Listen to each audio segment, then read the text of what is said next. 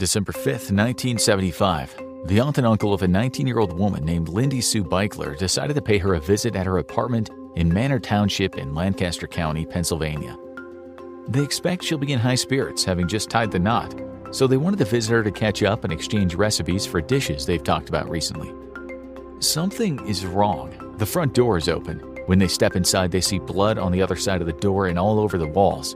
A trail of blood on the carpet leads them to the living room. They find their niece slumped in a corner with a knife sticking out of her neck. The police later say there had been a significant struggle. She had fought bravely. The killer had used 2 knives to stab her 19 times in various parts of her body. His DNA was all over the place, although DNA profiling was yet to become a thing in murder investigations. It was obvious to the detectives that the attacker had been cut during the struggle. He'd even used one of the victim's towels, which was wrapped around the knife's handle, protruding from her neck. This was not a crime committed with the greatest of care. It was a vicious attack by someone who'd gone completely wild. When DNA profiling was introduced to criminal investigations, you'd think it would have been easy enough to catch this killer, whose DNA was indeed plentifully dispersed. But when it was introduced in the 1980s, Beichler's killer remained at large. An extremely violent fiend was allowed to prowl the streets unpunished for his crimes. In fact, it took until 2022 for cops to finally get their man. It wasn't easy, but a coffee cup helped a lot. We'll tell you in detail in a few minutes how a cup led to this man being sent to prison for the rest of his life. But first, we want to tell you about another case, which might help you understand things better. This was the case that changed the landscape of criminal investigations. November 21st, 1983. A 15-year-old girl named Linda Mann had just finished babysitting at a house in Narborough, Leicestershire, a small and peaceful village in the middle of England.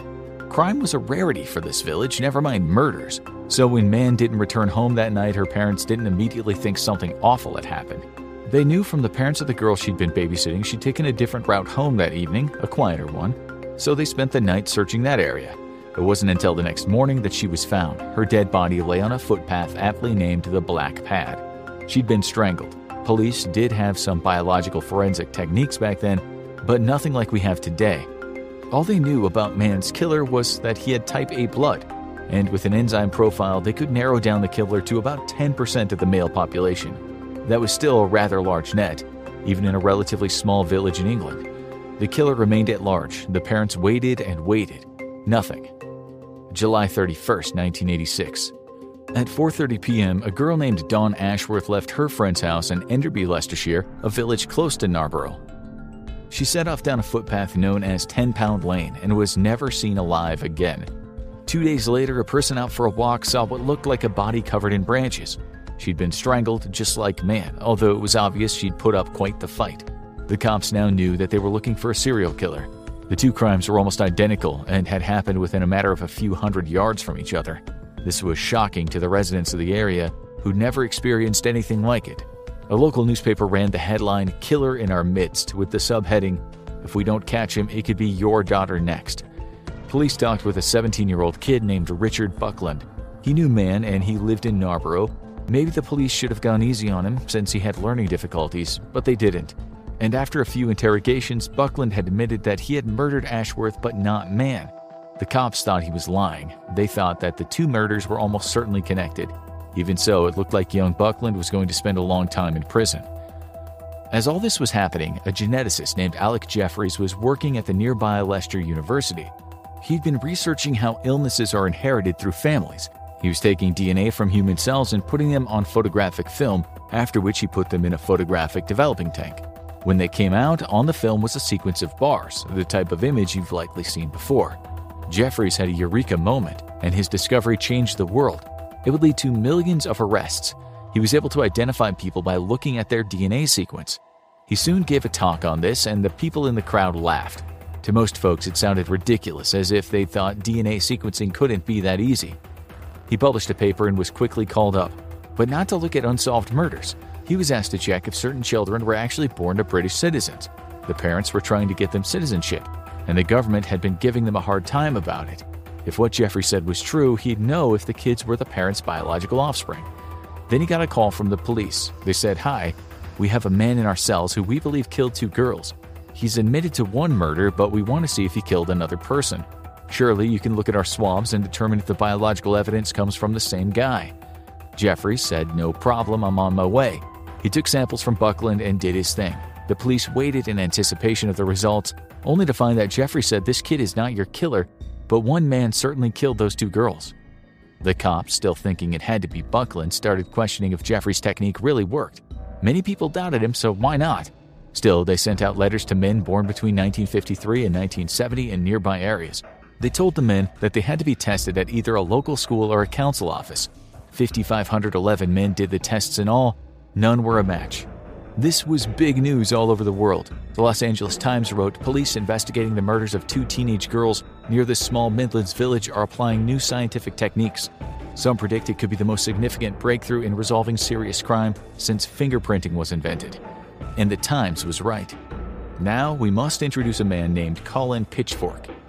He was 23 years old at the time of the first murder.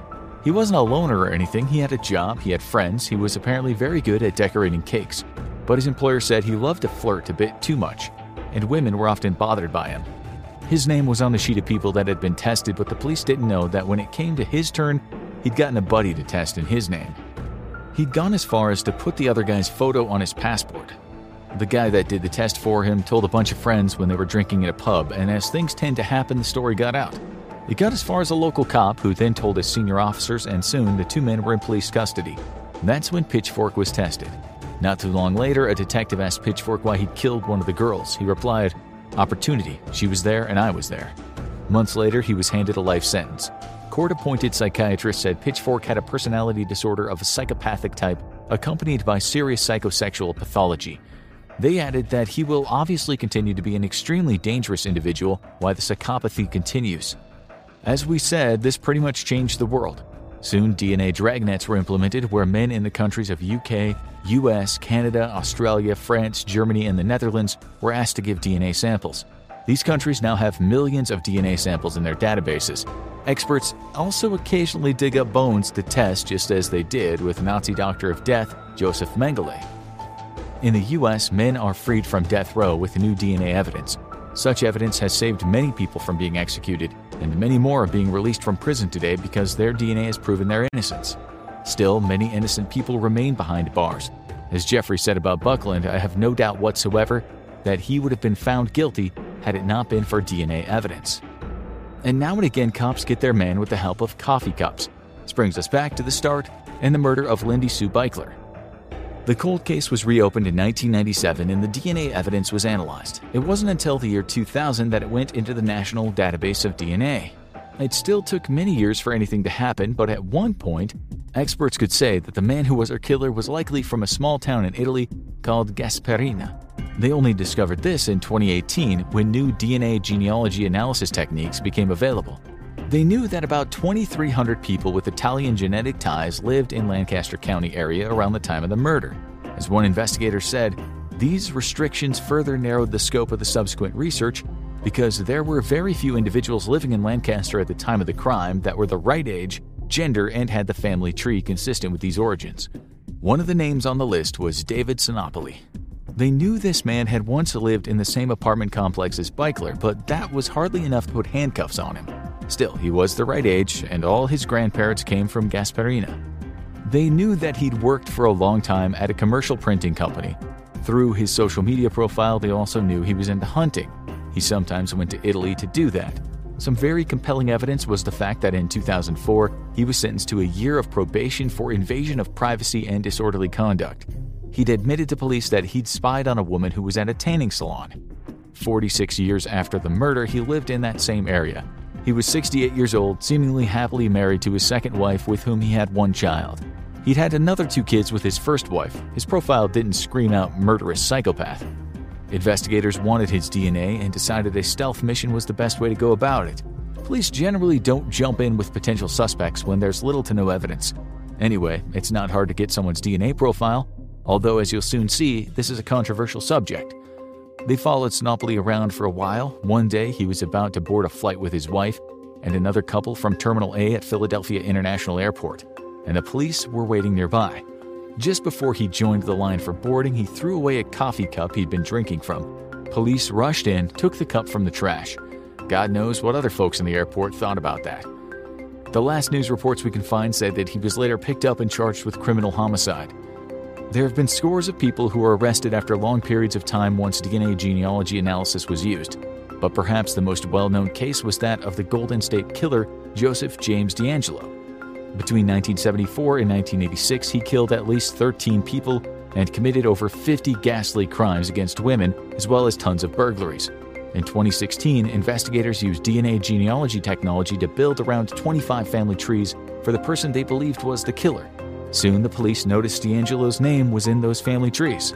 In 2018, investigators took swabs from his car's door handle, and they later went through his trash and got a sample from some used tissue. Not long after, he was in the interrogation room telling the detectives, "I did all those things. I destroyed all their lives, so now I've got to pay the price." As for the law about collecting DNA, that would depend on which country you live in. You'd think the police would need a warrant, but they would have to have compelling evidence to get one. It's not always easy, especially in the cold cases we've discussed today. There was an interesting case in the U.S. related to a crime committed against a woman in 2006 in Maryland. Police interviewed around 20 suspects. All of the men volunteered to give a DNA sample. None were a match for the DNA found at the crime scene. One man refused to give a sample, although he volunteered to do an interview. His name was Glenn Rayner, and he was the victim's former classmate. He might have thought he got out of giving the DNA sample, but when he left the interview room, the police took swabs from the chair where his arm had rested. He was a match. This became a big case. Rayner's lawyers argued that the police had breached his genetic privacy, violating the Fourth Amendment. They lost. It was ruled that the cops had the right to take the sample, even without a warrant. Rights activists said this was a matter of concern, stating that people shed hundreds of thousands of skin and hair cells daily, and police should have some strong evidence before collecting them. If not, they believe we're ushering in a state of pervasive surveillance. The ACLU, commenting on such behavior, said in 2020, warrantless access to unavoidably shed DNA is a troubling trend in police investigations. In Gaynor's case, he might have gotten away with the crime had he done the interview dressed in a hazmat suit. Of course, he would have also had to refuse any cup of coffee the interviewers offered. Realistically, it doesn't matter what you do, the cops will get the DNA sample in the end. They'll have their family trees and they'll have whittled down suspects, and that's when they'll start their surveillance, following someone around everywhere they go, knowing they'll leave something behind. An invasion of privacy, perhaps, but it's also effective. In 2019, a man was arrested for serious crimes against women 2 decades after he committed them. The California resident had turned up in one of those family trees, and cops proceeded to surveil him. One day he left a spoon behind after eating at Baskin-Robbins. Soon after, he was in handcuffs. In 2019, a man from Minnesota named Jerry Westrom was eating a hot dog at a hockey game while being watched by detectives. He threw away the napkin he'd used to wipe his mouth, and the detectives surreptitiously pulled it out of the trash. He was later charged with stabbing a woman to death in 1997. In court, his lawyer said somebody sick, pathological, murdered her. Westrom isn't this guy. That's not how the jury saw it. He was convicted of first-degree premeditated murder and second-degree intentional murder.